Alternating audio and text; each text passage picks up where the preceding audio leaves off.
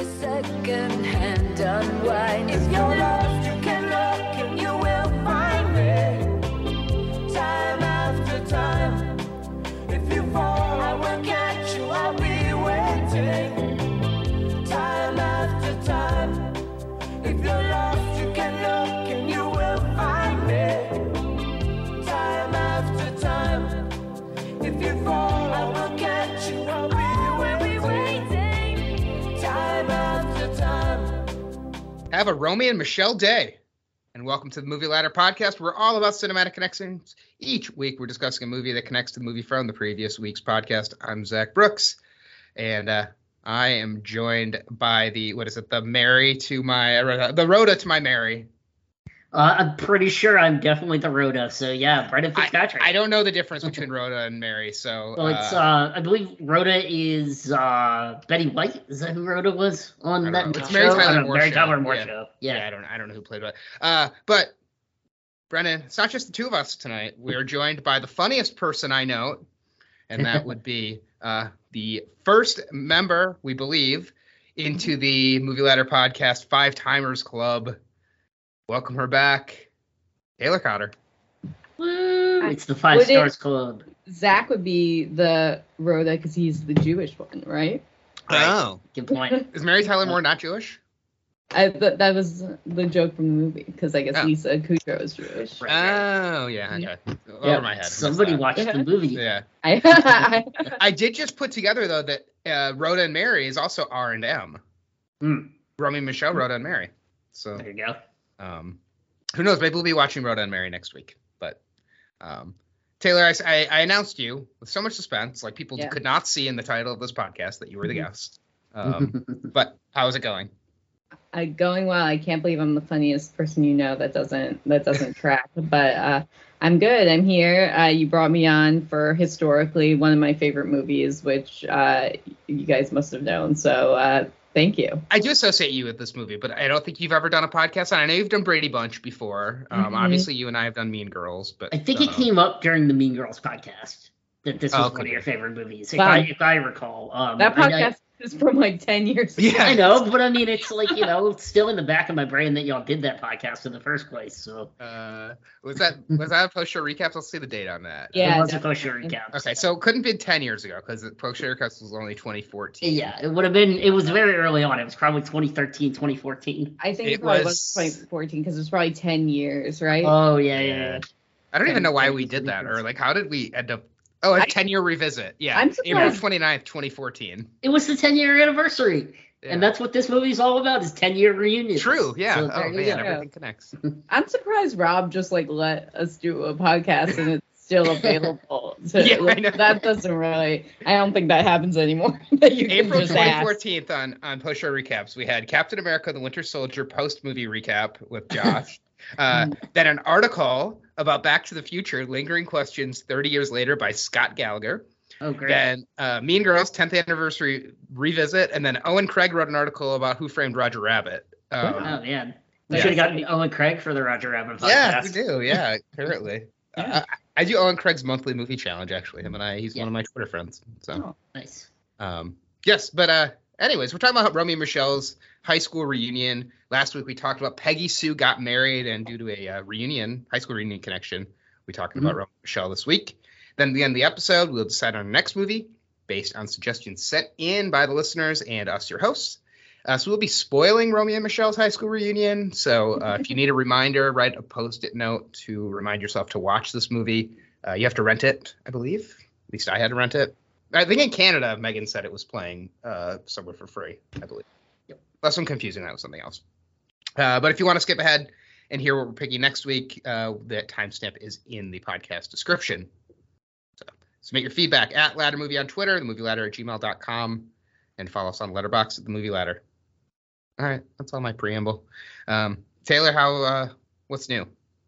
I had a baby since last time I was here, and her name is Phoebe, and she is pretty much definitely named after Lisa Kudrow's character in Friends. So I would say there's a lot of great Phoebes, so it's hard to point her down to one. But I probably mentioned this the last time I was on, or a couple times, is that I've been deep in a Friends rewatch for like a year. So it was like obvious. We were just like, we're gonna name her Phoebe because she's the best friend. Oh, man. Fantastic. Yeah. If she was a boy, would you have named her Ross then? No, but I didn't have a good name. I do like the name Chandler, but that's a little naming your baby Phoebe is like very obvious a reference to Friends, but I think naming your baby Chandler is like 10 times that. Yeah. Could it be any more of a reference to Friends? Right. Yeah, that's true. There are no other famous Chandlers really. Right. Yes, there's some Raymond football Chandler? player. Yeah, there's Chandler Jones, football player. Sure. Yes. I don't think I could have believably said that. My baby is named after. I think Chandler Jones played for the Patriots though. Oh, So, okay. yeah. Something. So you could have that. All right. Well, since you are a new mother, have you gotten to watch anything good in the last week, or since your last appearance on the podcast, which was the About Time podcast? Very, very, very few movies. Very few. I did return to theaters, which I had been putting off for a long time, and we saw Everything Everywhere All at Once. Which Nice. Yeah. I didn't even have like a big COVID-y sort of like, objection to going back to the theater. I just had not gotten around to it at all, and like stuff comes out on streaming so quick now. It was like as soon as I like have time to see something, it's on TV. So did that. What I got really into right after the baby was born. So like right after you have a baby, you're like your schedule's all messed up, and you're just randomly watching like half episodes of TV shows or like 50 episodes in a row. And I got very into Superstore, the NBC sitcom, and I love it. Have you guys watched it?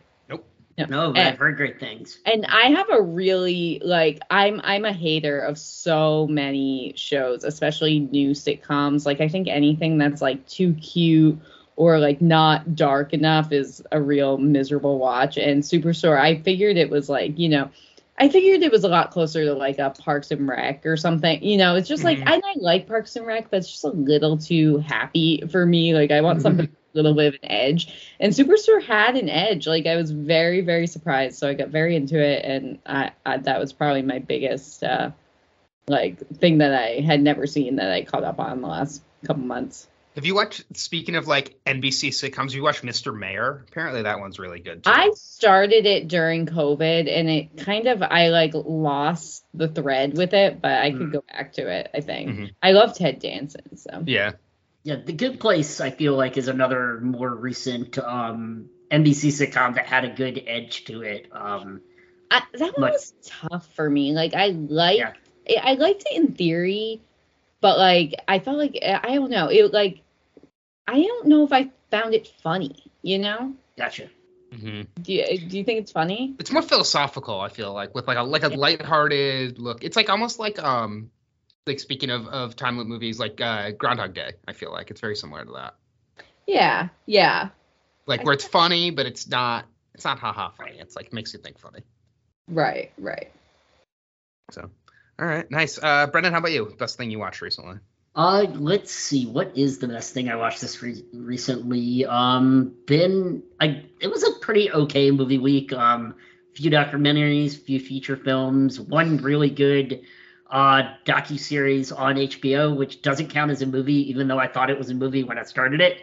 I watched The Last Movie Stars on HBO Max, which is all about Joanne Woodward and Paul Newman and their relationship through their 40 plus years of marriage and Hollywood stardom. But I can't really talk about that because it's not actually a movie, it's a docuseries, but really well made by Ethan Hawke.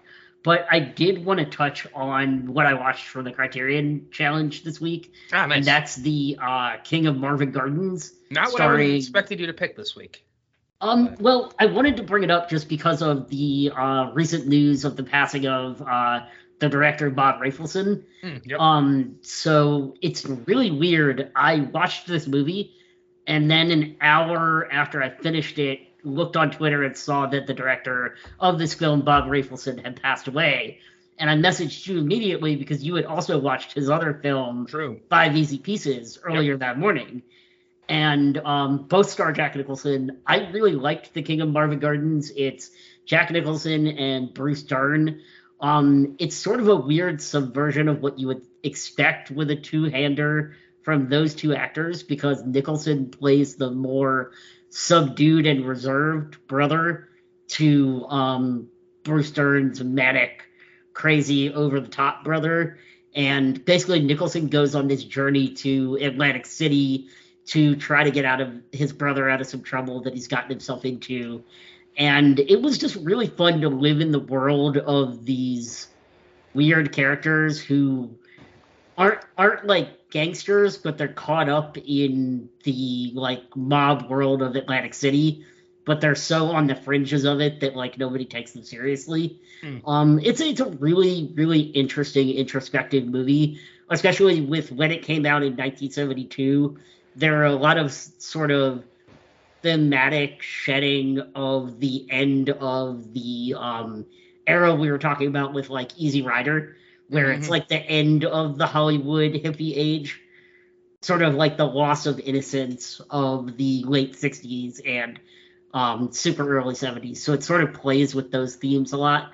Yeah, really, really enjoyed it. I recommend people check it out. I watched it for free on Amazon Prime. So there you go. Yeah. In my head, as you were talking, this like double, like way too long of a stretch pun popped in my head. And I was like, oh, the movie you were watching was Boardwalk Empire of the Sunday. And I don't know why that's what I don't know why that's what popped in my head. But I started laughing to myself when I thought of that. Yeah. All right. So for me, I watched a bunch of stuff I liked this week. A couple things I didn't like. But I will say the best thing I watched was Existence, which I don't know if that's like how it was pronounced. They pronounced it in the movie, and I'm kind of forgetting now. But it is like came out in 1999, so the same year as The Matrix, and it's basically about like it's like a mix of like The Matrix and Inception, where it's these people inside of a video game. It's like, and it's David Cronenberg, so like the video game is like this weird, like nasty alien looking body horror thing that they like plug into. It's got Jude Law with not a British accent, so that was a little bit distracting. Nice. And I watched it right before I watched Westworld, and it was just one of those like where it ended. I was like, oh man, like this is such a such a good lead into Westworld, and there's like a lot of twists. It's a little half baked at times, but pretty quick watch, and definitely got overshadowed by The Matrix coming out the same year.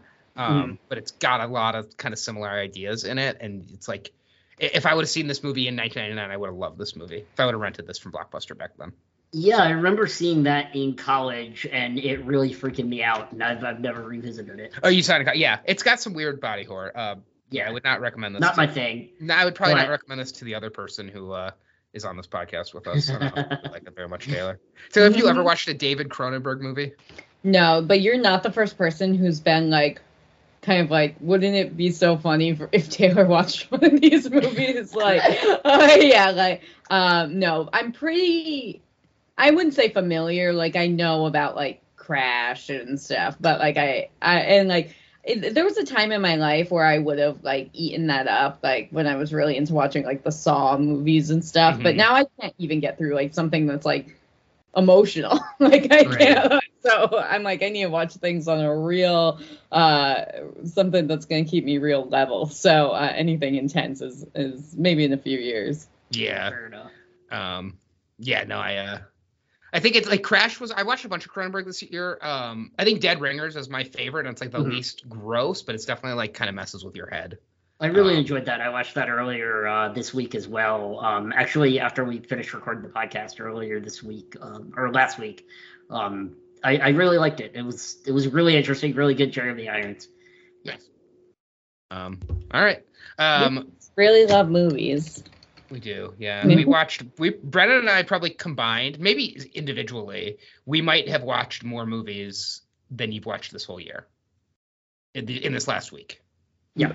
Oh, absolutely. Wait, no, yeah, like not even close. Like I was gonna say you've watched more movies this year than I have in my life. Like, right, yeah. No, just in the last week, I feel like we've probably watched more movies than you've watched this year. Yeah, I mean, I watched 8 movies in the last week. I have watched less than 10 movies this year. Like I don't. It's having it definitely since the baby's been born, I haven't watched. I don't think I've watched anything. And before that, it's just like here and there.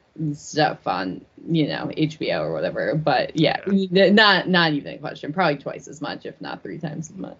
Well, I'm glad that we were able to get you to watch this movie, which is Romy and Michelle's high school reunion, and so you can come on and talk about it. So, Taylor, you said this is one of your favorites. Tell us something about it that you really like, or like what is it that you like so much about this movie? I would say this is like a historical favorite of mine, like one that I locked into really young and like have never wavered from, I guess. Mm-hmm. It's funny that you mentioned Blockbuster, because I was thinking, I was like, this and a couple other movies, maybe one that I'm going to recommend as like as a latter movie, were ones that like when I was very young going to Blockbuster, like caught my eye as like, that movie looks awesome. Like I'm like just seeing the cover of the video and being too young to watch it and being like, holy, like they look so cool and that movie looks so fun. Yeah. Like and when like I'm finally old enough to watch it, just like eating it up. And there was a time when this movie was on TV all the time, and that's definitely when I started getting into it, which I don't know when that would have been, like mid 2000s, I guess. But I was always very attracted to how cool this movie seemed. And I'm wondering and it's funny that you mentioned the Mean Girls podcast, because I was thinking that Mean Girls was the movie I've seen like many, many, many times over. But this is also absolutely a movie I've just seen many, many, many times over. So like rewatching it this time, it's a real snack. I remember all the beats, like it's embedded in me. Yeah, I was like, this is a movie that I have seen a bunch as well. Brendan's the only one who's never seen this, so yeah, this is Brendan's fresh take. But I can't tell you when I saw this, but I know I've seen this a bunch of times, and there's so much iconic stuff, and like this movie completely changed the way I've thought about Post-it notes ever since. Like I've never not thought about this movie when I think about Post-it notes now. I've not been able to stop thinking about how you make glue ever since Lisa Kudrow came up with the adhesive. Yeah. The other thing that this movie has completely changed for me is the song Time After Time. I can't hear that song without thinking about this movie. There you go.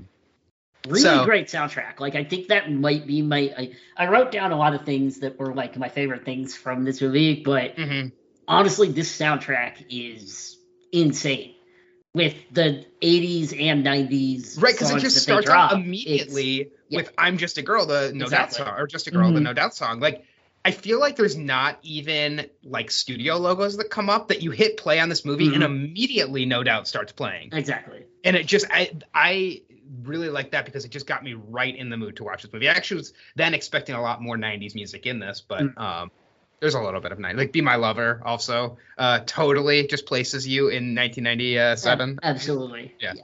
This is movie. It seems like maybe a lot of the money was like tied up in the music. Like there's some stars in it, so I mean, this is the height of Friends, though, and they have Lisa Kudrow in this movie. Yeah. So, and I mean, this is also like a big time for Janine Garofalo between playing this character in like every movie in the 90s. Yeah, I mean, she's some of them are going to come up later for me in Connections, but she very much is this archetype of character. And it's really fun. Like I really love Janine Garofalo, as the third anchor of this movie. Yeah, she's really, so cool. Yeah. Just like smoking those cigarettes, like so cool. The quick burns. With Cowboy Justin Theroux. Right. Yes, I totally did not ever realize Justin Theroux was in this movie. Me neither. Like I just didn't know who he was probably the last time I saw this. Right. And you don't see his face, really. And I mean, he wasn't. I mean, like he wasn't really on my radar until he was in Leftovers. I know he had done some stuff before then. So Justin Theroux dated or was married to Jennifer Aniston? Yeah, married. Did they meet through Lisa Kudrow in this movie? I have no idea. Yeah, I was wondering. Like, they got married a lot later. Like they were married like 5 years ago or something. So it's possible, but it's like a relationship ladder from Justin Theroux to Lisa Kudrow to Jennifer Aniston. Yeah. All right, Brendan, what do you think? This was your first time seeing this. You've heard about this. This movie has come up only 3 times on this podcast. Dazed and Confused, or 2 times. Dazed and Confused and Peggy Sue Got Married. So, but it's been hyped up for you, I feel like, a couple times, and people are. I think this is one of those movies that whenever people find out you haven't seen it, I was like, "You've never seen Romy and Michelle's high school reunion? What's wrong with you?" This is one of those 90 movies that was always sort of on the periphery of like my consciousness. Like I knew about it, but I never was like, "Wow, I have to see this movie," or like thinking this movie would be for me. You know, especially like, I mean, this movie came out when I was in high school, and as a, you know, it just wasn't like the type of movie I was going to see in 1997. I was going to see like Armageddon and shit like that. You know, Armageddon's because great. Armageddon's great. Yeah, Armageddon is great. But I mean, Romy and Michelle's high school reunion wasn't what I was going to see when I was 17 years old.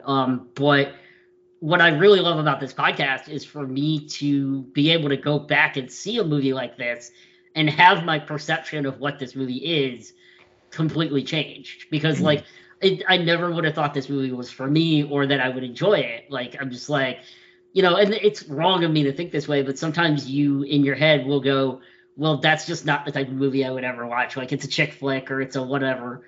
Like, it's not really, you know, no interest.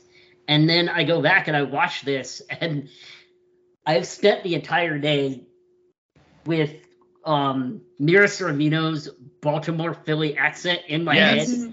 And it's just every time that I like say something in her accent in my head, I just can't stop laughing. It's just okay. You gotta go get some I loved her accent so much. I did not remember that at all from this movie. It makes no sense because they're from Tucson, and then they moved to LA. And I don't know what Mira Sorvino is doing in this, but it's so campy and so over the top with the accent that like between that and the Janine Garofalo performance, that accent and the soundtrack, like those are the three things that kept me invested in this movie like the whole way through. I was just like, this is fantastic. So I was having a lot of fun watching this movie. Yeah. I think it's fun to watch this movie so late in the future now. You know, now we're what? Do some math, 25 years from this movie coming out. And so we're at the 25-year reunion of Romy and Michelle's high school reunion. And it's like, there's so much that places this, and I don't know if this was intentional when they made it, but it so places this movie in 1997. Like I love the packaging, like the Doritos packaging. And like, just you're seeing like the Cheese Whiz and just like these things. I'm like, oh, yep, that's exactly what that looked like back in 1997. Like, it just takes you in the music. It like takes you back to this exact time. And especially like when they go to Singled Out. And I was like, yes, like completely forgot about Singled Out and forgot that was in this movie. Chris Hardwick and Jenny McCarthy bringing all the people together on MTV. Yes. So no, I think that it's like that stuff also made it really fun to revisit this so much later. And yeah, I mean, I wrote down a lot of like little notes and things like that when I watched this, but like I didn't write down like there's not like huge broad strokes because it's just kind of a fun ride to go on with. Yeah, so Taylor, what about this movie has made it stand the test of time for you as like one of your all-time favorites? Like, what do you look back on most fondly?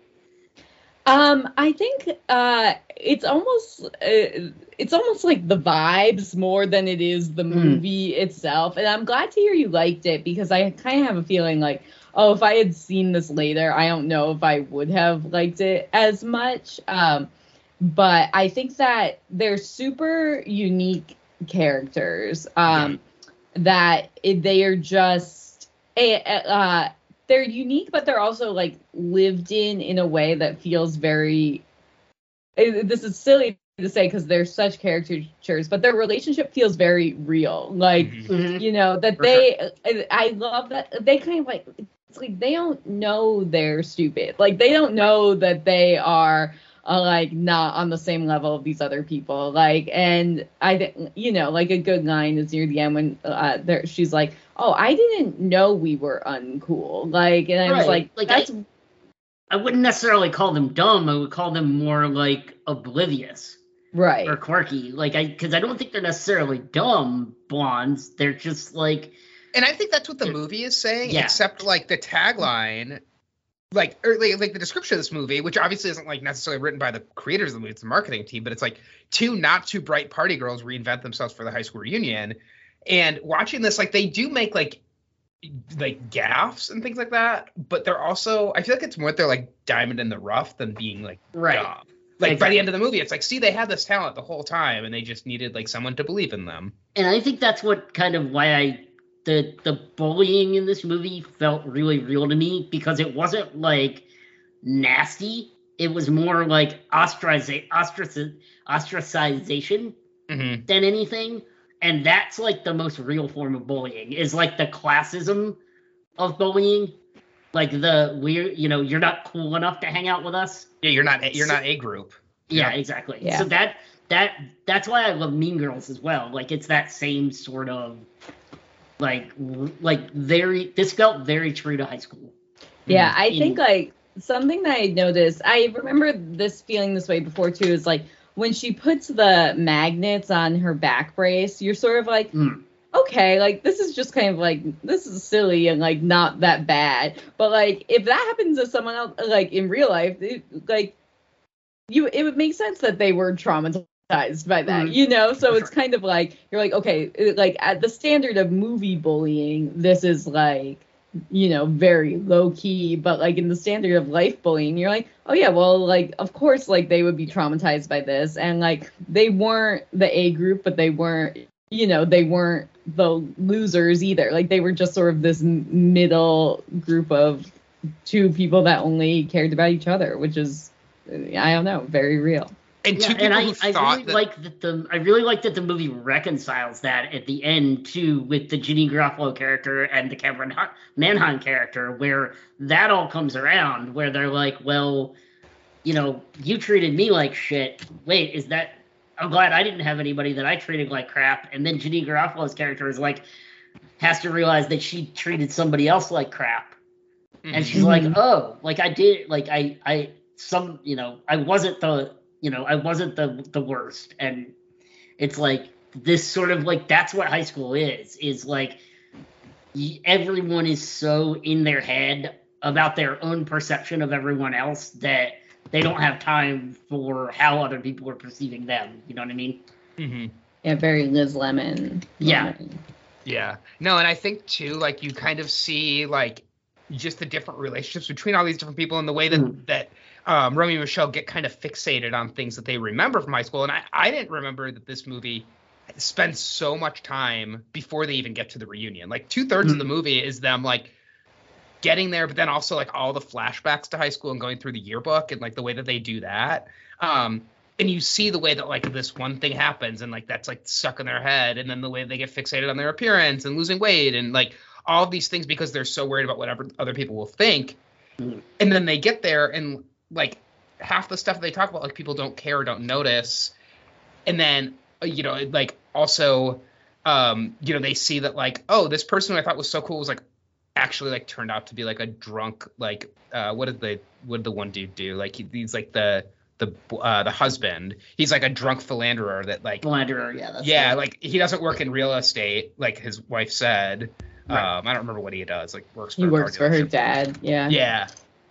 So, that guy's on Friends yeah, too. Like, yeah. Oh, he is. Who does he play on Friends? Fun Bobby. Fun Bobby was fun for a reason. Yeah, another alcoholic.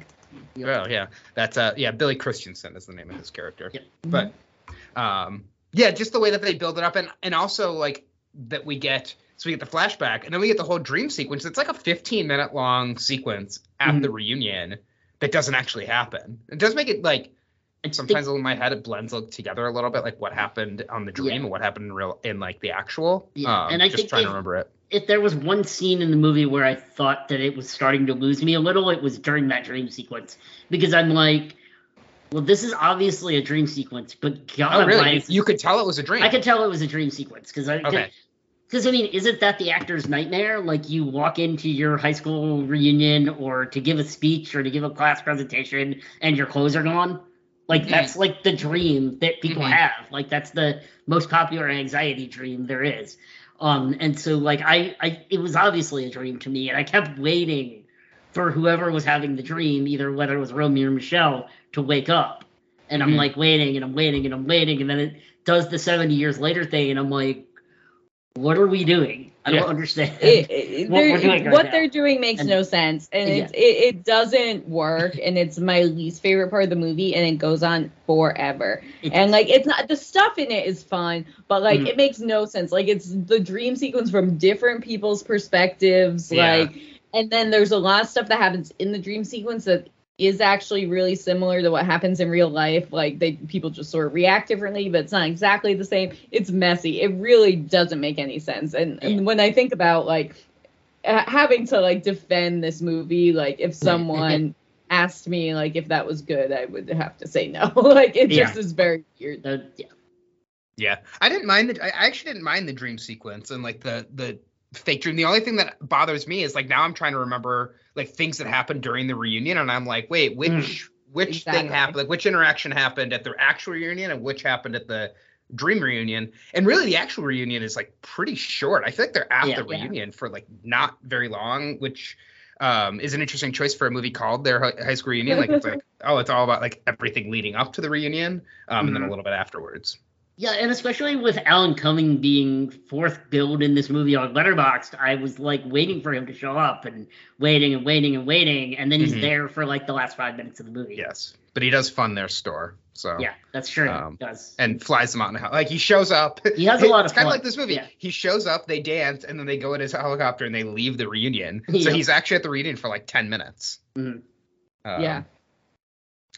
No, I think. You know, I do want to get to the dancing because I think that's like there's the 2 dancing scenes in this where they dance together. Like the 2. Well, I guess there's more than that because they're all them dance at the club. So maybe there's 3 times they dance together in this movie. But I think that there's some good stuff there. And Brendan, what do you think of the Post-it notes thing? So did you know that the whole Post-it notes joke that everybody always references? Somebody had told, I think maybe even it was you had told, somebody had told me about, like, they say that they invented Post-it notes. Like, I knew about that going in. Okay. And I don't remember who it was. It might have been you last week, but I knew there was something about them claiming to have invented Post-it notes. But yeah, it was funny. I liked it. It was, I mean, it's the most like illogical lie you could think of. Because, like, Post-it notes have been around for 50 years, but... Well, I do love that it's the Janine Garofalo's correct. It's like, no, everybody knows it was, like, this guy who created Post-it notes. Everybody learns this in business school.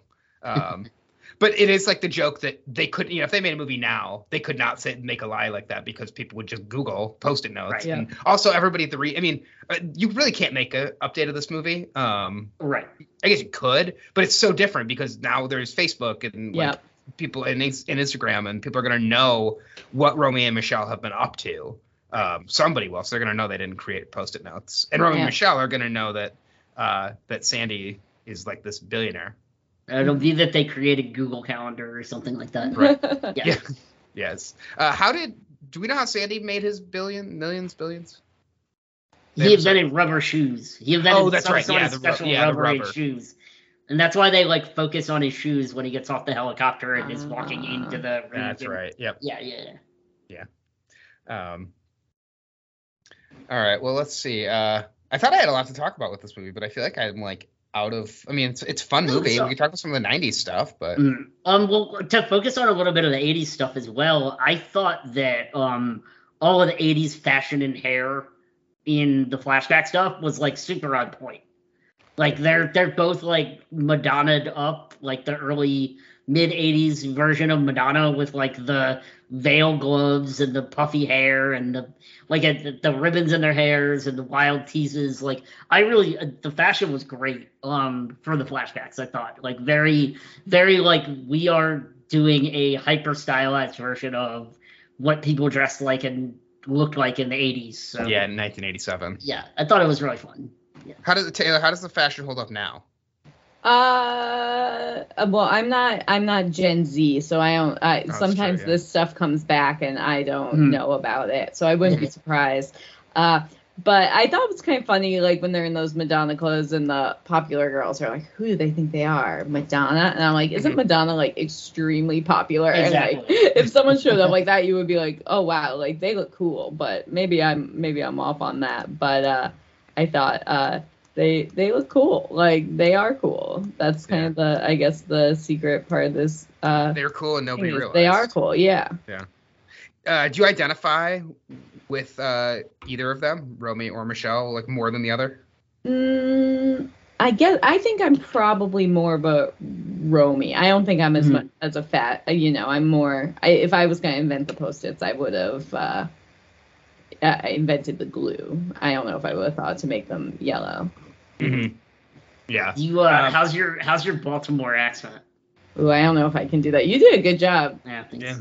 I didn't realize. I mean, I couldn't place what that accent was from. I was like, it's just like, I'm like, is this like supposed to like a weird California accent, like a Valley girl? But I think you are right that it's Baltimore. Yeah. You probably watch more of that. What was that show with the? I mostly Mayor of Easttown. It's that. It's the Eastern Pennsylvania accent, Philly accent. Also, like Mallory Rubin is from The Ringer is from Baltimore, and sometimes will slip into her fake Baltimore accent on different Ringer podcasts, and it sounds exactly like Mira Sorvino in this movie when she does it. So that's what like triggered me to be like, oh, okay, that's what they're doing. Yeah. Yeah. Speaking of Mira Sorvino, So interesting timing that we're doing this movie this week, because I did not realize this, but her father, Paul Sorvino, who we've had on the podcast, not we haven't had him, but we've done movies featuring him on the podcast. Twice.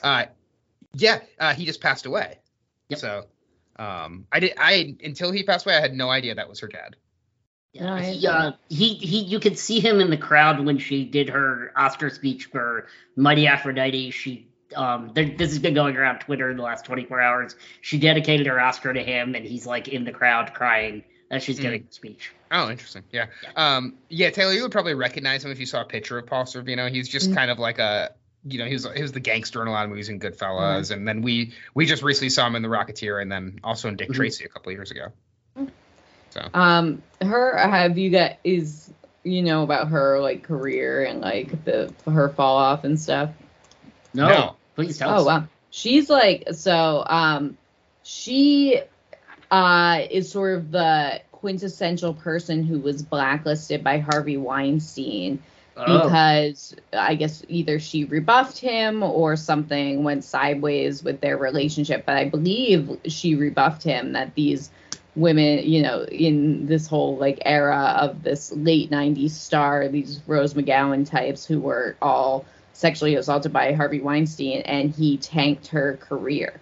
So she was like, around the time this movie came out and Mighty Aphrodite came out, she was like set to be a star, and like then she was like never seen again. And she was in, and even now, if you sort of look at her career, it's like B movies and like tons of stuff, and like. And I think like she's like the example, but every once in a while, like someone, you hear about someone, you're like, oh, whatever happened to that actress? And like you're like, oh, she must have gotten Weinstein out of the business. But yeah, so this was kind of, I think, like one of her last hot roles ever, even though she was like a star. Yeah, it says she was in Stuber, which came out. That was the Uber movie with Dave Bautista and Kumail Nanjiani, and who knows, maybe that'll come up later. But yes, I think that was like the first thing she was really in since the late 90s that I'm seeing. Crazy. Yeah, she was in the Ryan Murphy show that I watched earlier this year, the Monica Lewinsky one. Oh yeah, okay. Like Monica Lewinsky's mom. But like, yeah, I think like people putting her in stuff now, it's like, recognition to the fact that she was blacklisted from Hollywood for so long. Who did she play in the Monica Lewinsky story? Monica Lewinsky's mom. Oh wow, crazy. So, yeah. It says actress turned drama therapist, so that must have been where she took her career. Yeah. So give her some. Happy to be giving her a little credit for one of a great film role. Yeah, iconic role. Yeah. Yeah. I mean, I think like if you said the name Romy, I don't know if Romy is gonna make you think of anything except this character. I mean, speaking like when we were talking about Phoebe earlier. Yeah. Let's I do want to talk about the dancing, because I think that the dancing scene is so like, I didn't remember that this movie had such a kind of an emotional pull to it. Like when they are dancing together, you really can feel their friendship coming through. Like early in the movie when they do it at prom, but then again at the end of the movie when they dance with Alan Cummings' character with Sandy. it just like that like chemistry for me just like kind of exudes off the screen on those dancing scenes. Yeah, So I agree. I mean, this movie wouldn't work if Lisa Kudrow and Mira Sorvino didn't have such fantastic, like, friendship chemistry. Like, that almost borders on even, like, there's a real deep love there between these two characters because they've been friends for so long. Mm-hmm. And they're really fantastic together, like, as a duo. Like, they're I would say that they're probably an iconic female friendship. Yeah, on screen of like all time. I think. Well, like just their back and forth too when they're talking about dieting and they're talking about you know, oh, I'm eating like I love the like fat-free. She's talking about her fat-free diet of gummy bears, jelly beans, and candy corns. And she says I believe she says candy corns as well, like multiple different kinds of candy corn. And then again, like when they're going back and forth about Pretty Woman and like they just have like a lot of like they have banter that just feels very like. It's obviously very stylized because they have like these accents and they're acting like particular characters, but it's it also feels very natural. Same thing with the Mary and Rhoda arguments and things like that. Yeah, I think this started as a stage play, and those are the moments where I think you can really tell like it's all about the actors. Like it's not about the sets or even the plot. Like it's just about these sort of side conversations, which is super fun. Yeah, I had that in. This is not a musical. Like they've done the Mean Girls musical. I'm surprised they haven't done any. I think it may be. I mean, they might eventually, but I did have this in my notes that Lisa Kudrow actually developed these characters at the Groundlings and did a stage play at the Groundlings with these characters, not starring Mira Sorvino, but opposite Christine Malore as Romy. And it debuted on the Groundlings in 1988. So, you know, this is a character that Lisa Kudrow has had in her pocket for 10 years before she made this movie, you know, or 9 years. That makes sense. And she's not way too far from a Phoebe, you know, it's not. No. Yeah. It's a very similar character. Yeah. So I did just do a quick Google search, and there is Romy and Michelle's musical. And the website just says coming soon. Got it.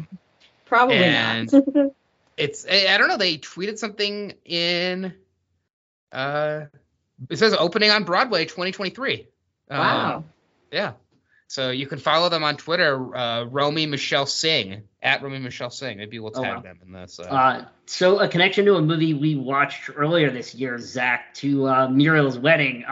Toni Collette was actually in consideration to play Romy opposite Lisa Kudrow before it went to Oh, I just said Romy. I said it with the accent. That's what I said. Yeah. Romy before it went to Mira Sorvino. So, Oh, interesting. There you go. Yeah. Well, should we get to feedback? Is there anything else that I feel like I thought I was gonna have a ton to talk about, but I feel like we kind of covered it all. We hit all the big stuff. I mean, we had fun. That was the important part. Yeah, there's not a lot to say about it. I'm trying to think of like just a cursory sort of like there's some connections that I will make that I think may spark conversation, but yeah, this movie is just fun. You're right that the dancing is like so important and like, but it's not a plot movie. It's not like when we talked about Time and we were like, okay, like here's this loop and here's that and here's this. Like there's very little happening. It's like character study, which is fun. You do like the road trip stuff is like the most plot that you get in this movie, I feel like, and like the prepping. And I do love the diner scene too, where they're when the woman is the businesswoman special. Right, they're like, oh yeah, like the business lunch, but they're at like this little like shitty diner in Arizona or whatever, and then the woman's like, oh, what kind of business are you in? And they just are like, it's like one of those moments where you're like, oh. Did not at all think about the answer to like the obvious question that somebody's going to ask us. Like, oh, let's do business.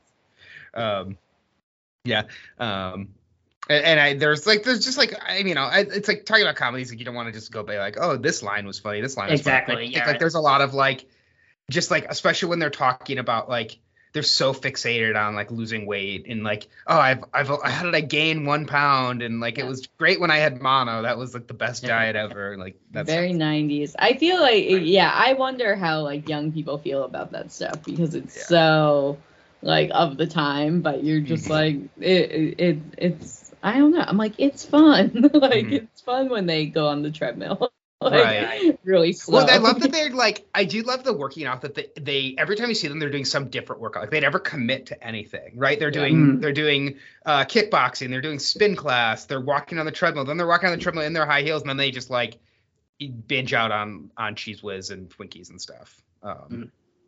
Spin class in 1997. I feel like this movie was very early on. I don't think there were really a lot of spin classes. It used to be called like exercise bike or something. Like I don't know. Yeah, like it wasn't like popularized in the same way that it is. And then it got rebranded as spin. Yeah.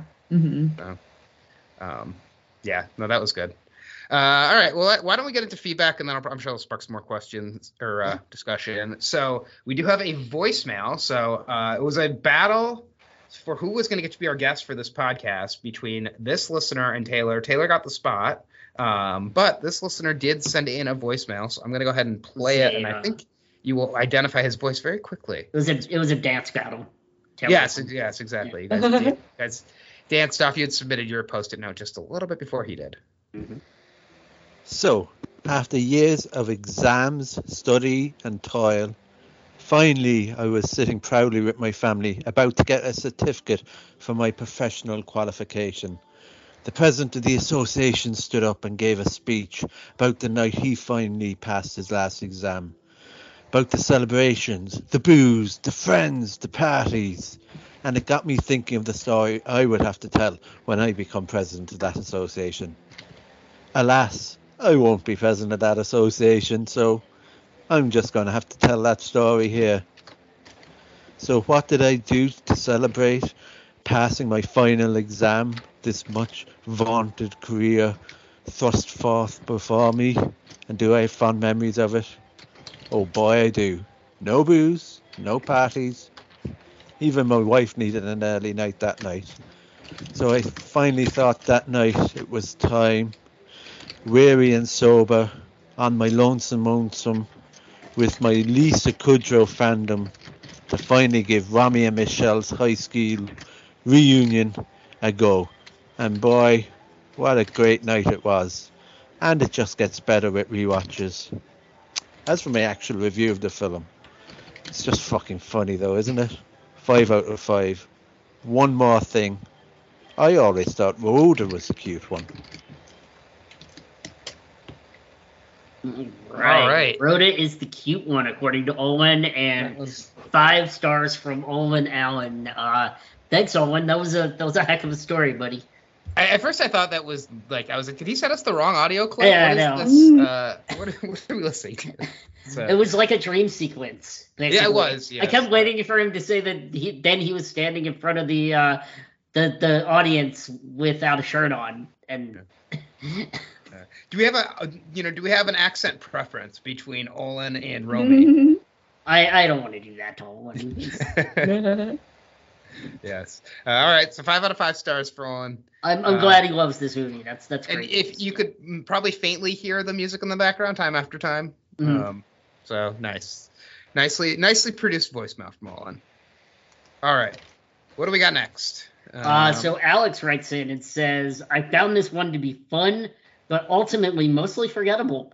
It was a nice reveal that, of course, the bully was lying about her and her husband's lives. Also, it was good to see cigarette cowboy Justin Theroux. 3 out of 5. Yeah, he does look sort of like a Marlboro man. But I think there's another movie where there's a guy who's like plays that same character, where it's like the cowboy who's just smoking. Yeah, isn't it like Superstar? Is that what you're thinking? Might be. No. Okay. I don't think that's the one, but there is. I mean, maybe it's just like a common trope. But there is another movie where I feel like I don't know if I've seen Superstar all the way through. I probably have, but like it's one of those movies that like I can't really remember. Besides doing the like that thing that. Thing. What's his name? Is like Harlan something. Harlan Williams. Yeah, is that him?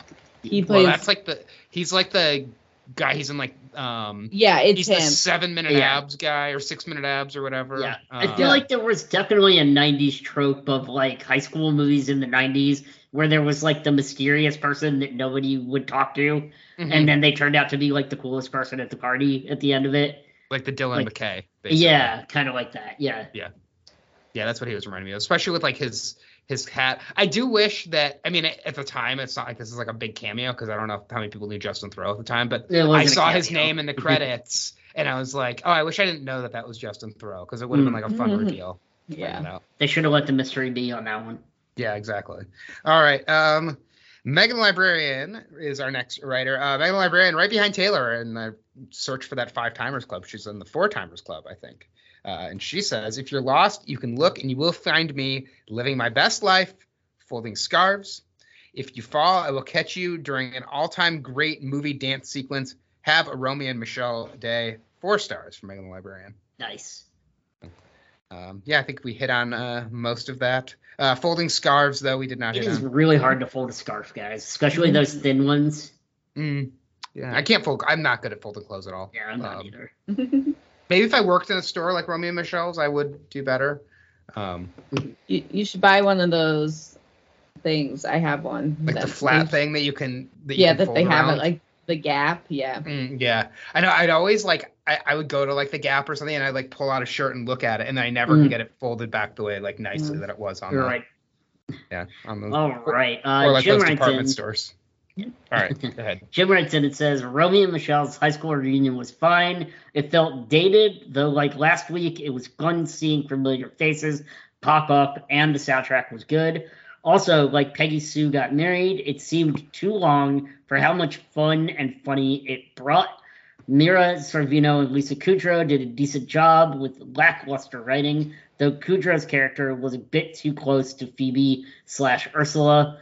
2.5 out of 5. His hero of the movie, Janine Garofalo, near her grumpy smoke without a cause peak. Every scene got better when she entered. There you go. Yes. Was that supposed to be like, I think this was around the time that Virginia Slims came out, so I wonder if the whole cigarette thing was supposed to be like the... I think so, yeah. It was a commentary on Virginia Slims. And nice shout out from Jim calling out Ursula. I feel like Ursula always gets forgotten in the sister relationship. All right. Stefan has, I don't know a lot about Mira Sorvino, so I'm guessing if she was doing a weird voice on purpose or if that was her voice. That was just on purpose. That was the joke, I think.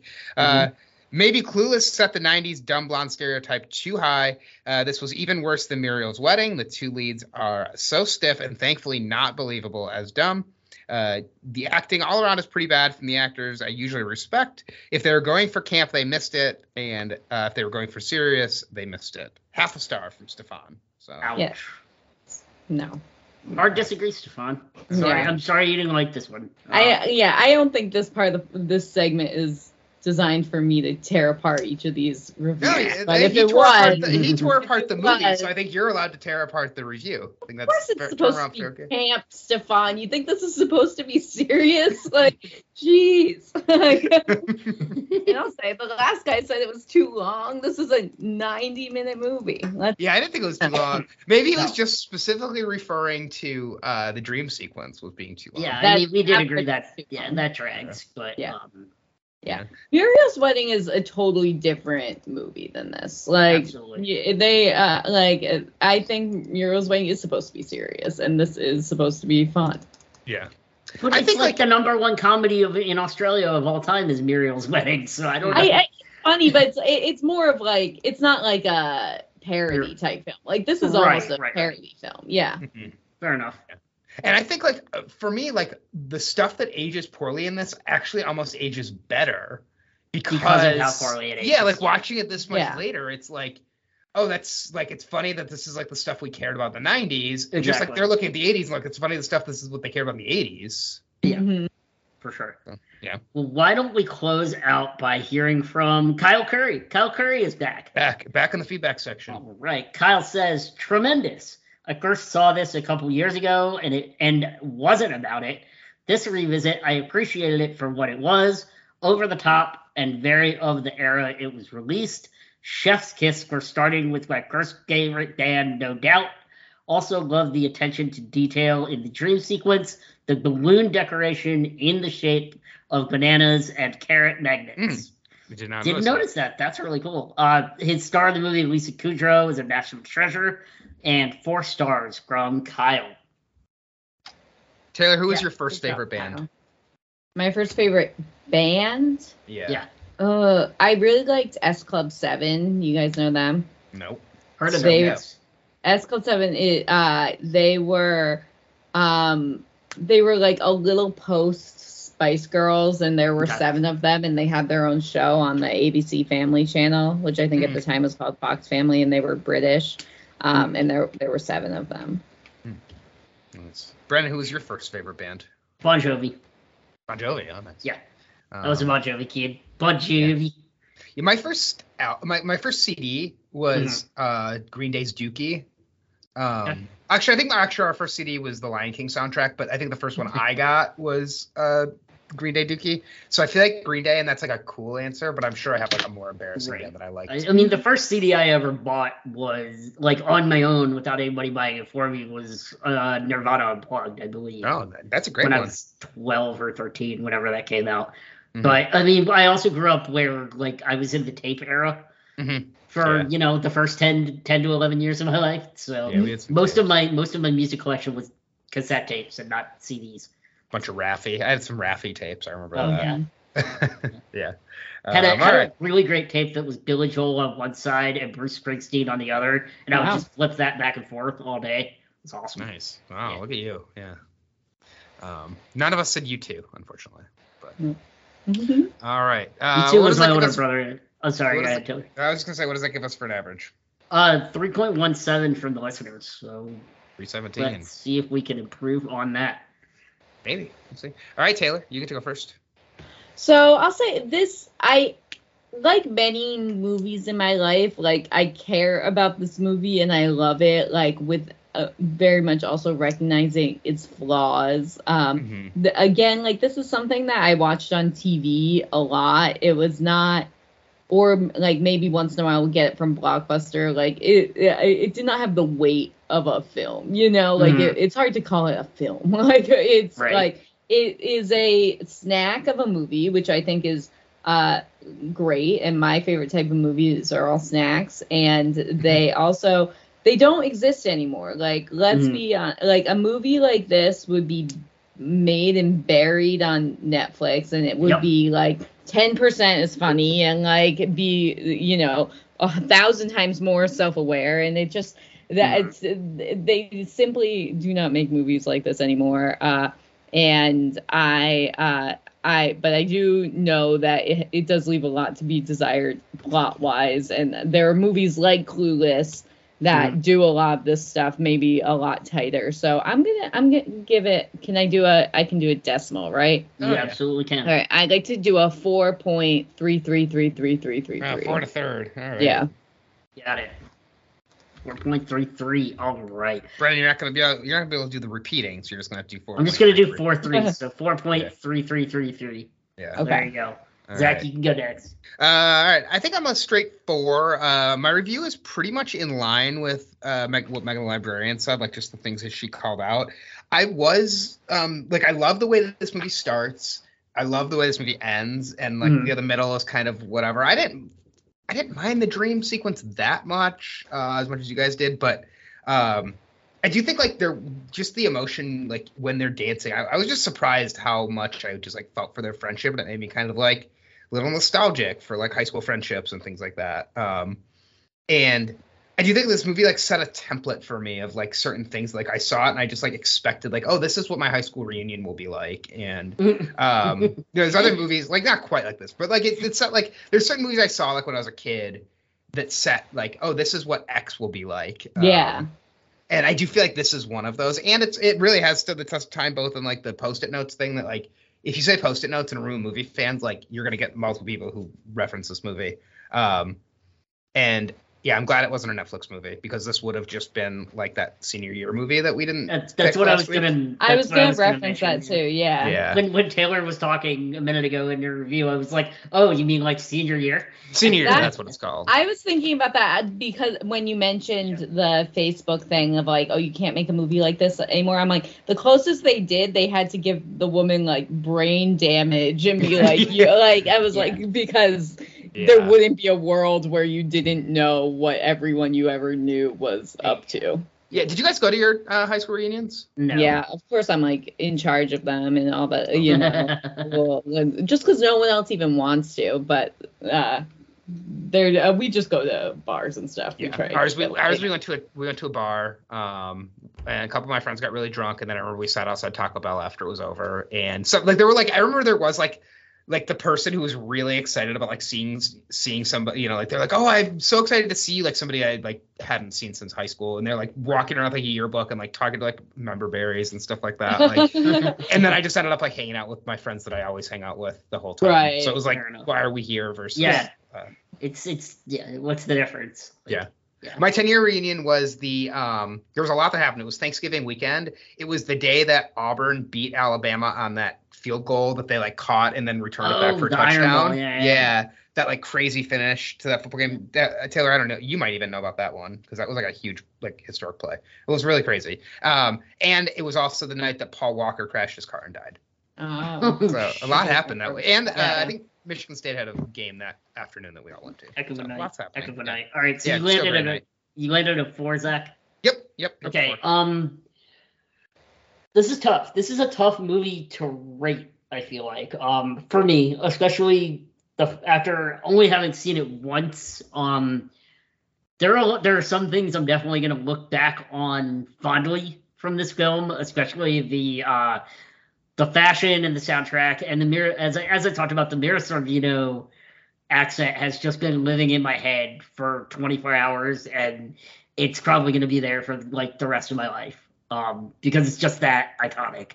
But I don't think that this movie is quite as good as like you guys' scores in my brain. I think I'm closer to a 3.5 than a 4. I think I'm going to land at a 3.5, which is better than the listener average. I don't think this was a perfect film. I think there could have been some spots to tighten it up, especially the dream sequences we talked about. I wish they had gotten to Tucson a little sooner. I think that they'd spent a little too much time in the preparation to get there. Mm-hmm. The movie could have paced itself a little better, I feel like. But I'm definitely closer to a 3.5. But there are definitely things that I love about this movie that I will remember in the future. Nice. So that's a 3.5 from me, a 4 from Zach, and with 4 and a third for Taylor, and 3.17 it's going to be a overall 3.75 for Letterboxd. Right on the edge. Yep. I guess that just bumps it up to a 4. We'll round that up to a 4. Yeah. So, all right, Taylor, who is your hero of the movie? My hero of the movie? Mm-hmm. Or it can be a thing. It doesn't have to be a person. It can be a person, place, or thing. I will. I'll say the thing. I'll say the road trip. The concept of the road trip, because I think like that. There's a lot going on. You know, there's a lot of like tropes in this movie. But I would say the sort of a thing that I would want to call attention to is the fun part that they were like, we're gonna drive, you know, like I kind of forgot about it, and I'm like, it's always like, you know, to just drive, you know, a long distance with your best friend and get annoyed with them and be in a cool car, all that stuff. It's a fun moment. What was up with the like car backfiring when they started driving it? Was it I think it was because she didn't know how to properly drive a stick. Was it a stick shift? Yeah. Okay. Good on her figuring out how to drive a stick shift after only screwing it up once. Oh, we didn't mention Ramon in that scene, which that has stuck with me forever too. I will always remember Ramon and all the guys in the shop. Yeah. I don't remember exactly what she said to Ramon, but there was some funny stuff in there. There's a very specific movie that I am gonna have a connection for later on, just because of the road trip segment. So look forward to that. I am gonna give my hero of the movie to, if I have to pick one, and I think I do, I'm gonna give it to Mira Sorvino. Yeah, she deserves it. Yeah, Mira Sorvino specifically, not Romy. Well, the choices she made also, I think, were brilliant in that. So Mira Sorvino, yeah, I think she's great. The accent's just like I wish there was more of that, just like really like unexplainable random humor in this movie. Right. For Because sure. I do like the accent just cracked me up every time she Like, there's talked. the line where she's like talking to the guy at the bar, and she's like, "I'm sorry, I have to walk away now. My shoe is filling with blood." Mhm. It's like, wait, Yes. what? What? That's so random and out of nowhere. So like, random. And then she just limps off, and it's hilarious. Yeah. It's great. I feel like I should be more prepared for this. I don't know. I guess I'm gonna say I think I wrote down Romy's accent. And I think I'm gonna stick with that. Although shout out to the music as well as the hero of the movie. Really great soundtrack overall. So and yeah, speaking of that road trip, that LA to Arizona road trip, I have done that exact drive, and there's signs all along the highway that are like, turn off your air conditioning because your car will overheat because it's so hot in this desert. So, all right. So now we get into some connections. So why don't we start off? We can do this a little bit quicker, but what do we got for connections? Taylor, have you seen Peggy Sue Got Married? I have actually, and I did think about this. That's a good connection. These movies are spiritually similar. Mm-hmm. Yeah. Are there any other like specific besides like just the whole reunion thing and some of like the high school bullying and stuff from that movie? Is there anything else that anybody wants to call out as a connection to Peggy Sue? There's the nerdy guy that gets rich off of the scientific invention. Mm-hmm. Yeah. And becomes the hero of the class reunion. Mm-hmm. There are a lot of similar character archetypes probably between the girl bullies and things like that. Yeah. I also worked on accents as a connection to the Nicolas Cage, but the Nicolas Cage accent that's like distractingly bad versus Romy's accent that's distractingly good. Pretty great. Mm-hmm. So, all right. And what about connections to other movies that we've done this year? Anything else that you have in particular you want to call? I mean, we have like bullying and Dazed and Confused, and like the nostalgia. We've had a lot of nostalgia look. We've had a lot of road trips. I mean, we've had a lot of like people driving cross country for different things. Yeah. With The Graduate and E2 Mama and Easy Rider and lots of aircrafts, Aviator, Rocketeer, Right Stuff, Apollo, Hidden Figures. So. Yep. I think I feel like Time After Time was like it wasn't a song that showed up in any of these movies. We did all these time movies, and I feel like it could have showed up in all of those. Yeah. So, and I do think like Muriel's Wedding is just like a good, like if that was last year, that would be a good like movie map to this, just because like in general they're kind of similar. Yeah. So, and then the character on their deathbed in the Vision, that's similar to like people being in hospitals that we've had a lot. Mm-hmm. So, all right, and then movie map. So what's the closest connection to a movie from last year that we've done? So I wrote down two. I put My Best Friend's Wedding because they have that scene in the club where they say, if neither of us are married by 30, ask me again. Mm-hmm. And that's the whole premise of My Best Friend's Wedding. Mm-hmm. And also they watch a Julia Roberts movie. Yep. So, and then I also had Always Be My Maybe, because that movie also is centered around like trying to impress people you haven't seen in multiple years before you meet them at some sort of reunion. Mm-hmm. And then also lying about what you're doing to like, impress them. Mm-hmm. So yeah, those two. And similar vibes with Always Be My Maybe in this. Yeah. Something about Serial Mom in this, I felt like they were connected. Maybe it's just like the Baltimore of it all. But yeah, I think My Best Friend's Wedding is probably the best one. Also shout out Dirty Dancing too, just for like for the dance scenes, good emotional dancing scenes.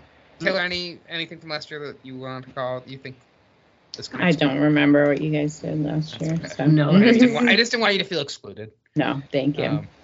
All right. Title connection. I wrote down a title connection immediately. I wrote down a good one. And do you want to go first, or you want me to go first? So I'll do mine first. So what if our title connection was just Time After Time? Because the last movie has time travel. Time After Time's an important song in this movie.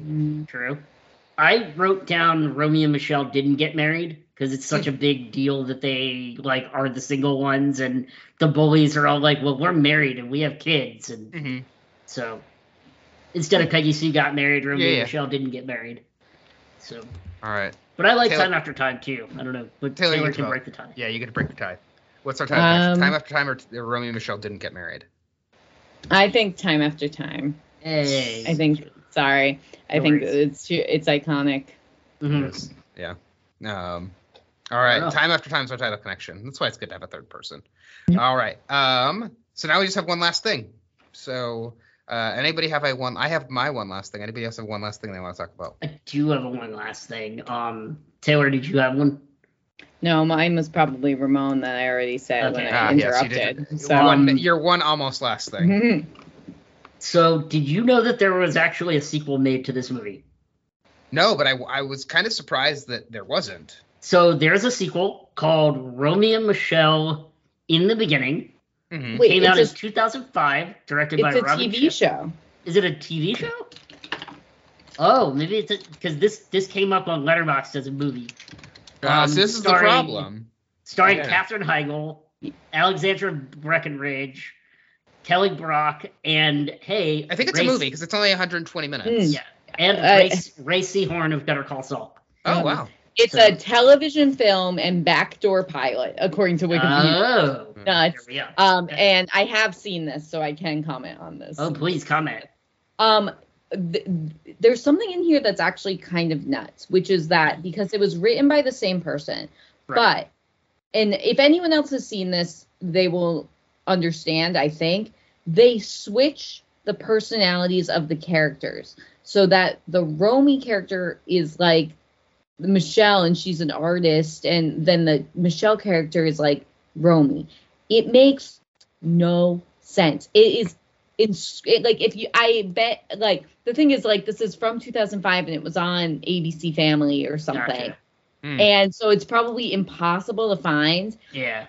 But I remember watching this then and being like, this is backwards. And I went on probably the IMDb message boards or something at the time. Man. What? No, Rage posting? now you go on Reddit or whatever and be like, are people talking about this? But that didn't exist then. So you had to go on the IMDb message boards, and other people agreed with me. Awesome. So I wonder if those comments still exist somewhere. Ooh, there is some clips on YouTube of this. So maybe you can find it. There is a 2-hour video on. So if Jim Crumley thought that Romy and Michelle's high school reunion was long, he might not want to watch Romy and Michele at the beginning. But there is Alan Frazier uploaded it on YouTube. Paula Abdul is in this backdoor pilot movie as herself. So there you go. And it's crazy that there's such famous people in this, but I think this was because they used to run this movie on ABC Family all the time, and I would watch it all the time. This is director Robin Schiff's only credit on Letterboxd. I don't know if she has TV stuff too, but this is her only film credit. Well, she also hasn't written much. I really want to. Now I'm on IMDb, and I really want to sit here and look through the message boards. In the reviews, it says they named the girls wrong. We have Katherine Heigl playing the role of Romy. Alex Breckenridge plays the role of Michele. Miss Heigl is a tall blonde doing a credible Lisa Kudrow impression. Miss Breckenridge is a somewhat shorter brunette doing a credible Mira Sorvino impression. Trouble is, Lisa Kudrow, the tall blonde in the original, plays the role of Michele Weinberger. Mia Sorvino, who is a somewhat shorter brunette, plays the role of Romy White. This guy outlined it perfectly. Oh my God. Did they see the original movie before they made this? Is the question. It's great because if Robin Schiff wrote it, you think she would know, but maybe she didn't write it, but she made them use their name. It's very bizarre. This is wild. The last review of this on IMDb was in 2005. Yeah. Oh wait, no, that's the wild. To me, sorry, the last review was in maybe 2009. I just did a search for Cotter. I didn't find it on here. No, I don't know if I was the one reviewing things, but I was definitely on here reading them. Yeah. Okay. Well, that's good. So yes, you can go to YouTube if you want to watch Romy and Michele in the beginning. Maybe Olin would want to do that since you like this movie so much. There you go. That's my one more thing. Nice. That was a very good one. Last thing. So mine is just a phenomenon that I feel like is such a trope in 90s, especially movies about high school and weddings. And it's in high school movies, I feel like prom is always the day before the last day of school or the day of the last day of school. And this it's our last day of school. It never is. And we're at prom. And and I feel like in wedding movies, the bachelor party is always the night before the wedding. which also never happens. Yes, and I grew up thinking, like, when I was younger, I was like, oh, prom is always like the day before school ends, and no, that's not true. And I always thought, like, you have your bachelor party like the night before your wedding, which of course, like, only a crazy person would do. I mean, maybe some people do that. I don't know. Did Luke do that? Did he have his bachelor party the night before your wedding, Taylor? No, it was like months before. Right. Yeah. Yeah. And then Both of my brother's bachelor parties were months before. I mean, Yeah. especially if you're going somewhere, it's Yeah. like, oh, we're gonna go to Vegas and we'll be back in like in The Hangover, like we're gonna go to Vegas, we'll be back in time for the wedding, and it's like, well, no, you're definitely not going to. So Mhm. yeah, so I just think like it's such a funny trope, and I don't know why that exists, but I guess it's just a good plot device. Yeah. But yeah, let us know if you had a bachelor party the night before your wedding. Let us know what it was like. So, all right. With that, I think it's time to get to suggestions for next week. The ladder rungs based on connections from the listeners. So again, that average was 3.75, rounding up to a 4. And all right, we're going to start with Olin. So Olin has a 1979 movie, Time After Time, in honor of David Warner's recent passing. So another Hollywood, person that I don't know how to say Hollywood icon for David Warner, but somebody from Hollywood who just recently died. Well-known character actor, very big. Character That actor, guy. yes, That yes. guy, David Warner. Much like Paul Sorvino. Yep. So, all right, then 2001, Mulholland Drive, Justin Theroux and a mysterious cowboy, while two women form an unbreakable bond in L.A. That would be our first David Lynch movie if we did that. And then Clueless, I'm Just a Girl is on the soundtrack, the same costume designer, Mona May, with costumes playing vital elements in both roles and the high school setting. And the unbreakable friendship within. Oh, yes. Yeah. Yep. And the male characters who ended up going on and being in the MCU, because we had Paul Rudd and Justin Theroux. Very tangential. You could probably make that connection for every movie that we have. Jenny sent in The Replacement Killers. Now, I've never seen The Replacement Killers. What was somebody's in The Replacement Killers. It's in this. I did see that. It was Mira Sorvino, I think, is in that. I believe so, yeah. The Replacement Killers, I always remember because I bought the VHS from Hollywood Video, and we never watched it. It sat in our cabinet, and we never actually watched it. And that one is on Hulu, so we could watch it. Now I wouldn't have to dig out that VHS. All right. Alex sent in Heathers, Napoleon Dynamite for high school hijinks, and then Thelma and Louise for female road trip duo. Yep. Good connection. And with another Jennifer Aniston ex as a supporting male character. Oh, man. There you go. Yeah.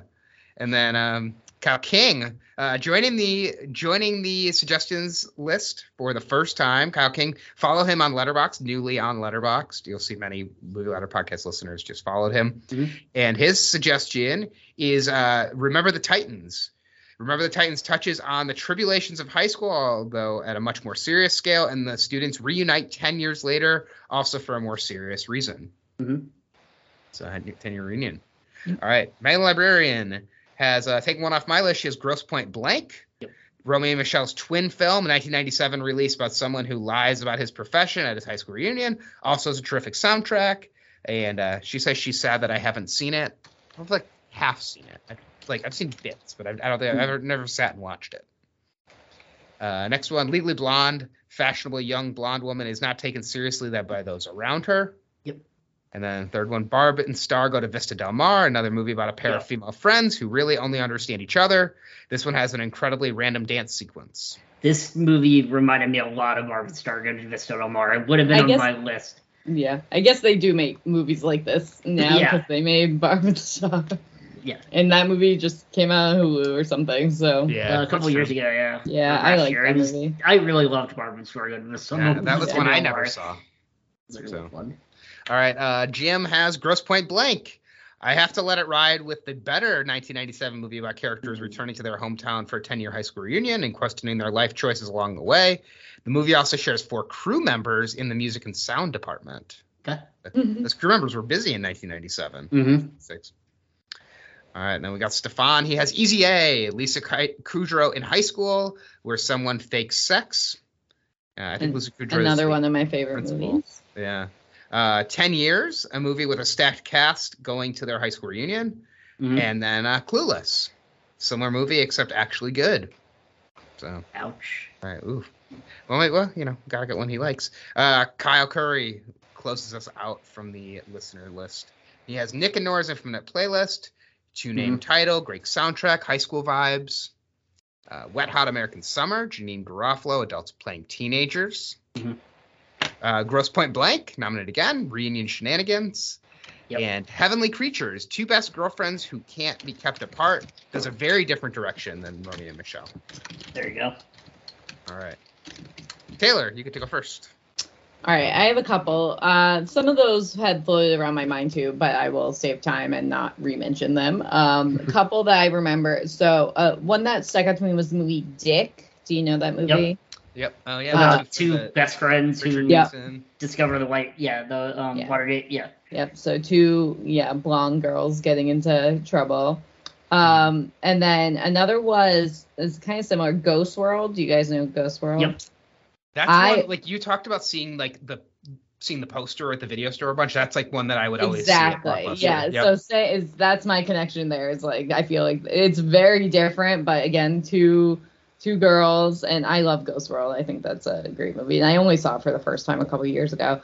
And then my last one is, and these are all just, again, when I said this movie was about vibes, like these are just movies that give me the same sort of vibe. So I don't know. It's loose lather connections, but another one is But I'm a Cheerleader, which I love. And that movie, they're just very like pink movies and very like colorful and bubbly. And so I don't know if there is a direct connection between But I'm a Cheerleader and Romy and Michele's high school reunion, but to me they're really similar. We'll find some. Yeah, I trust that you would. So, all right, nice. All right. I get to go first. You go next. I get to go next. My first one is going to be another movie starring a Sorvino with a Romy in it. This one is Romeo plus Juliet, I believe, even from the same year. So, yeah. I even have a title connection. It would just be Romy and Juliet. What about Sorvino? You got to have Sorvino in the title. Oh, yeah. Sorvino and Juliet. Yeah, Brendan, remember when I messaged you earlier today and I said, I thought of a really good one. That was that one. It was. I already had Romeo and Juliet, and good. I realized Paul Sorvino was also in it. Yeah, exactly. He plays Juliet's father, I believe. Yep, that makes sense. Next one is going to be, I'm going to recommend it again just because I think this movie's really great. I know I've brought it up a bunch. Something Wild with Jeff Daniels and Melanie Griffith and Ray Liotta, all about people lying in preparation for their high school reunion. Oh, nice. Okay. Isn't that a road trip movie as well? It is a road trip movie as well. Next one is going to be Booksmart, two female best friends who find out that they're actually that they never got to do anything they wanted to do in high school, and they try to enjoy their entire high school experience in the course of one night. And then for my fourth one, the one I brought up earlier about two best friends who really only understand each other, who go on a road trip, Dumb and Dumber. No. Oh, nice. That's good. I hate Booksmart. Booksmart, your ladder can be one of Taylor's least favorite movies. Oh man! But I like the rest of those. I'm not a fan of Booksmart. Probably for different reasons, but I was not fun with that. I liked Booksmart, but yeah, okay. I don't know. It just didn't do it for me. All right. So only two movies have been taken off my list: Grosse Pointe Blank and Romeo plus Juliet. So I mean, I've watched this 36 times and never get tired of making fun of it. How do we not have Pretty Woman on the list? It was actually in the movie. And awesome. Yeah. The next one I'm going to do is Now and Then. So it's a something and something, and it's also got Janine Garofalo, and it's got I think it's got like flashbacks and like older. I love that movie. Mm-hmm. Yeah, that's another one that I remember. I vividly remember seeing that at the video store. I never watched it though. I really don't remember Janine Garofalo being in it though, so I wonder. Yeah, she's not one of the. She's not one of the. She's not one of the main. She's not one of the mains. Oh, I don't know then. I don't know. Came up on her list, so she might play. Ooh. Oh, she's like I know who she plays. I just looked at. She's like a very minor character. Oh, okay. I think I was confusing her with the Christina Ricci character because they sort of look similar. Yeah, Demi Moore plays her when she's older. Yeah. Oh, okay. Oh, nice. All right, and then I'll do Mike and Dave Need Wedding Dates. So somebody and somebody going to an event. I don't know. This is one I wanted to see. we'll stick with the and we'll go with Bill and Ted's, any of those, but let's do just the original, The Excellent Adventure. So more traveling in time, high school, Bill and Ted. I wonder if the newest Bill and Ted might actually be a better, because they're older now, but we'll just stick with the original. And then let's throw young adult on there for somebody returning to their hometown, older, and reconnecting with people from high school. More of a terrible person than that. And then I have two that honorable mentions on my list. I don't know if you have a lot on yours. Mystery Men, I almost wrote down. Carrie, I thought about. That's funny. And Quiz Show. And what else? Thelma and Louise was on my list, obviously. Reality Bites for Jenny Garoppolo. Mimic for Mira Sorvino. And X2, I thought about as well. Yeah, that would be fun.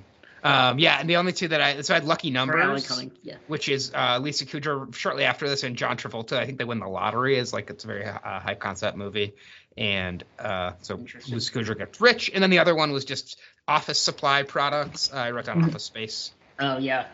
So, all right, Brendan, why don't you read what we got, and then what do we want to just pick one each?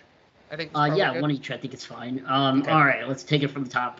Time After Time, Mulholland Drive, Clueless, The Replacement Killers, Heathers, Napoleon Dynamite, Thelma and Louise, Remember the Titans, Grosse Point Blank, Legally Blonde, Barb and Star, Go to Vista Del Mar, Grosse Point Blank, Easy A, 10 Years, Clueless, Nick and Nora's Infinite Playlist, Wet Hot American Summer, Grosse Point Blank, Heavenly Creatures, Dick, Ghost World, But I'm a Cheerleader, Romeo plus Juliet, Something Wild, Booksmart, Dumb and Dumber, Pretty Woman, Now and Then, Mike and Davey Wedding Dates, Bill and Ted's Excellent Adventure, and Young Adult. Zach, you get to go first. Ooh, I get to go first. All right.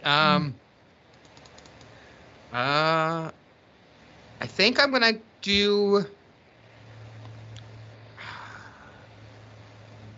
I'll go Barb and Star since I haven't. No, let's go Grosse Point Blank. It was Grosse Point Blank was suggested 3 times. It was on my list. It's a twin movie. We just stay in high school a little bit longer. Do 3rd week in a row of high school reunion. Fair enough. All right, I get to go next. I was going to recommend Grosse Point Blank if you didn't, just because it feels like, as stated by one of the listeners, it's the twin movie to this movie. It feels like the logical next up. But also, I mean, I said that this movie, has huge Barb and Star vibes, and so I'm gonna throw in Barb and Star because you're gonna make it hard. And I really loved Barb and Star, and it's very similar to this movie. Okay. So nice. And Taylor, what do you think? Well, you guys should pick what you want, but I'll say I thought Romeo and Juliet had the best connections, so I'll go from there. And if you go in that direction, you'll probably open up a lot more stuff you can do. So as long as we don't watch Shakespeare in Love, because I just watched that. I know, right? It's very hard to find Romeo and Juliet on Letterboxd because if you do if you don't do the plus, it doesn't come up. And now it's not even coming up for that. You search for Baz Luhrmann and you'll be fine. That's true. Oh, there we go. Romeo. All right. Romy and Juliet is a good title connection, Brendan. Yeah. I do like that. All right. So streamability. We've got Grosse Point Blank is not streaming anywhere, so you got to rent that one. Barb and Star is on Hulu. Yeah. Or you can pay to rent it. And Romeo and Juliet is on HBO Max. Fantastic. Max. Yeah. I would be good with any of the 3 of these, really. I think it's a good final 3. I kind of want to. I'm sorry. Go ahead. Just a good list overall. We had good listener picks, good host picks. So yeah, really fantastic casts in all 3. Really fantastic stories in all 3. All 3 I've seen. So I mean, I'm not a tiebreaker here in that term. I haven't revisited Grosse Point Blank since the late 90s when I saw it. Barb and Star is one of those ones where I feel like we would end up saying a lot of the same things we said this week, even though I think it's a fantastic connection. You know what I mean? Mm-hmm. Where the movies are like so similar, we'd just sort of be vibing along the same lines as this week. I feel like that's why we should do Romeo and Juliet. I think that's why we should do Romeo and Juliet too. It would be our first Shakespeare. Yeah, and we get to honor Paul Sorvino by picking, the Sorvino. We've done the parent connection before. We've done the parent connection. It's Romy. And yeah, I mean it's And Michele. yeah. Yeah, Romeo and Michele. All right. That's fine. I'm good with And that. Julie Show. Yeah. And we're getting away from high school reunions because this would have been what? Yeah. I mean they are teenagers in Romeo and Juliet Yeah. too. I mean it's not like it's total miss Right. from high school. I mean it's Right. Yeah, we can see how it's like a high school movie, and it takes place in beach town of California as well. Yep, So much that's like true, Verona. Yeah, much like I think that was. I don't remember where that was. Beverly Hills is where their store was, but I'm really excited to revisit Harold Perrineau in a non-Lost. yeah, not in the. Is there any chance that that Elvis is out streaming in 2 weeks so we can just do Elvis? I mean, it might be. It'd be probably for like a $20 rental. Like there we go. Yeah. But it could be. Yeah. Like I know the Black Phone is already out for streaming if you're willing to pay $20 for it. Nice. There you go. Taylor's gonna watch that tonight, probably. Yeah, there you go. Ethan Hawke, you like him. Yeah. I All do right. like him. Next week, Romeo and Romeo plus Wow. Michele from 1996. I can't believe you picked my pick when I have no stake and I'm probably Heck not going yeah. to watch it. So That's why it doesn't matter what we pick because it just matters how we feel. Yeah. Exactly. Yeah. Wow, that's how Shakespearean of you. Yeah. I mean, and Brennan gets the point because he got to pick before me. Otherwise, this would have been on my list. So Brennan's stealing a point from me this week on the leaderboard that doesn't mean anything. I know, So. right? and Paul, this is like a belabored that. connection, but Paul Rudd is in this movie, and Paul Rudd plays Phoebe's husband on Friends. That's a good Oh, point. nice. Yeah, that's a good point. Yeah, I was thinking the That could have Clueless been my connection. one more thing too. Rudd. Yeah. You love So that. I mean, it's great. This is a great cast. Lots of people who went on really to do lots of, fantastic. including Who this guy Leonardo plays DiCaprio. the other dad opposite Paul Sorvino? Never mind, I'll find out next We'll find out next week. Don't Yeah. look out. We'll find out next week. Yeah. Because So- I do not recall. Yeah. All right. Rome. So catch that on HBO Max. Romeo plus Juliet, Baz Luhrmann's version. You can watch other versions if you want to. But Shakespeare. I'm Shakespeareing it up next week. All right. Well, with that, what is everybody looking forward to watching this week? I do have a suggestion for you, Taylor, also. But what's something you're looking forward to watching this week? I've got really nothing on the radar. Film. Oh, you know what? No, I do. I'm very excited for the Barbie movie, even though it's not going to be a while. I'll probably be back before Barbie. Yeah, I think you'll be back before. I hope you're back before that comes out. That's like at least a year away. I know, but I'm so excited. I think about it like every day. So I'm looking. That's like forward your to it. way of telling us you're not coming back. You're like, yeah. The movie I'm the most looking forward to is the 9th Avatar movie. There's also another Noah Baumbach movie that I was reading about yesterday that I am looking forward to with Adam Driver. That I forget about. That's on my list. I don't remember what it's called. It'll probably be out streaming soon. Something that'll make you cry, probably. I'm sure. Yeah. So, nice. Well, you should watch on HBO Max, Taylor. I think you'd really like The Rehearsal. Oh, I've been watching it. Okay. Yeah. So did you watch the most recent one? Yep. Yeah. Do you guys think this is all like a big, like all 6 episodes are connected? I think so. Yeah. I think Brendan, you haven't watched this yet. I haven't right? watched it at all. Okay. But So I think the first one was a one-off, and it kind of Yeah. set up a little bit of stuff that they pull in. But now I think the next couple are all going to be this story. Yeah, I think it will come back to the first one too. Like bringing the bar, I was the like, bar, yeah. Like my mind was like, I really didn't see it going this way, and I'm very excited. Yes, definitely. And friends of the podcast, Av and Chester, are doing it on pretty good. They finished all their curbs, so now they're doing The Rehearsal. And the first episode, Chester came out and was like, I don't think I like this show. It's not good to podcast about. And apparently he is a big mea culpa coming out on podcast also tonight. It totally went sideways. Like it felt like it was going to be like Nathan For You too, essentially. Yes, a little more interesting, but like it, I was like, oh, I get that. Like I don't know if I've ever watched a show where like the second episode totally shook what I even believed the show was. Like it's wild. I feel like I'm pretty good. I gotta track the things that I recommend to you, how often I'm right when I recommend something to you if you end up liking it. But I know I also recommended Chippendale Rescue Rangers for you and the kids to watch. I have not gotten around to that yet, but and that's the thing. Like, I say I haven't watched any movies this year, but I've watched Finding Nemo 10 times. I've watched the Paw Patrol movie 10 times, so I am watching something. Encanto? Finding Nemo's Finding Nemo's pretty great. I mean, even 10 Yeah, times. You know. it is. Yeah, it was. Yeah, no, she's not old enough to like get anything interesting. So it's Right. like, so Encanto is probably still beyond her, but it's like Yeah. you watch A Bug's Life.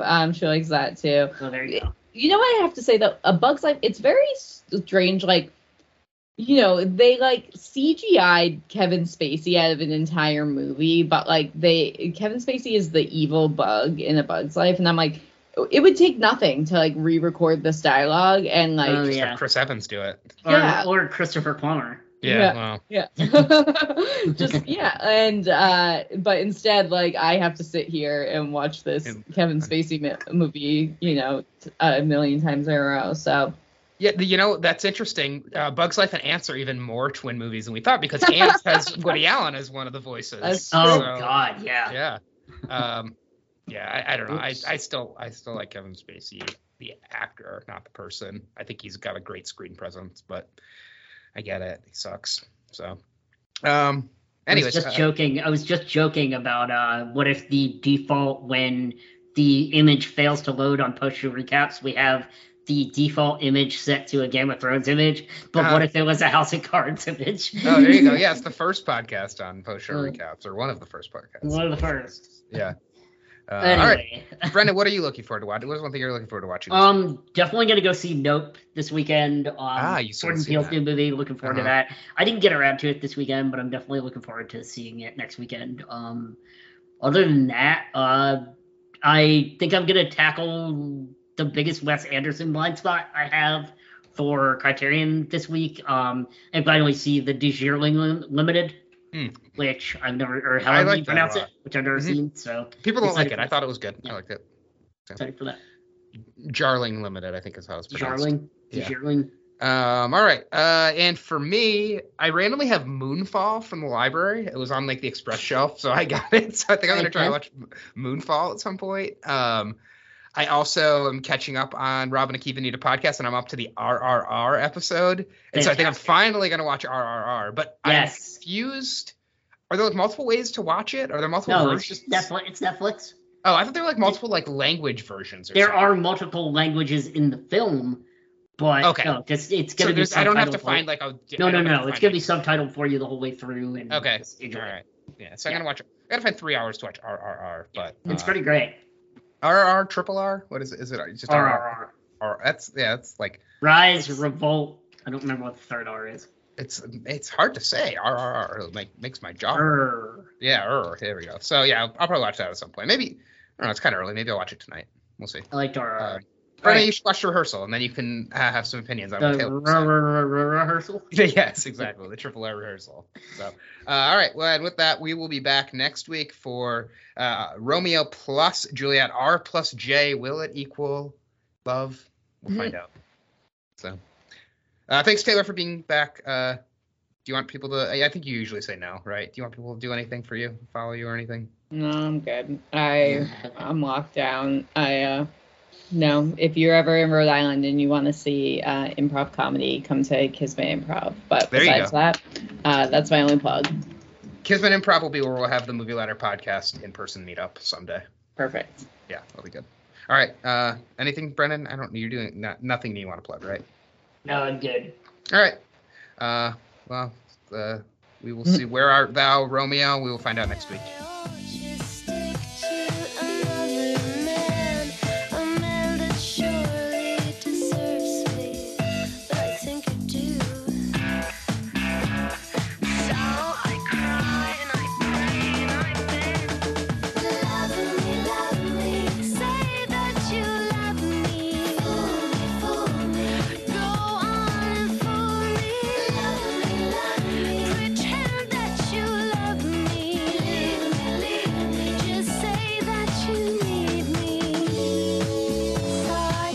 So Taylor, we've been doing this thing after the credits roll, where we do like a post-credit thing where we read like the best Letterboxd reviews for the movie. And I was gonna kind of skip it because like I don't know if we need to do it with guest on, but it's kind of crazy. Some of these like are like direct ties to things the listeners wrote in on, so we have to talk about this. So the first one, this is just a funny one. It just says Romy holding on to a grudge for 70 years is relatable.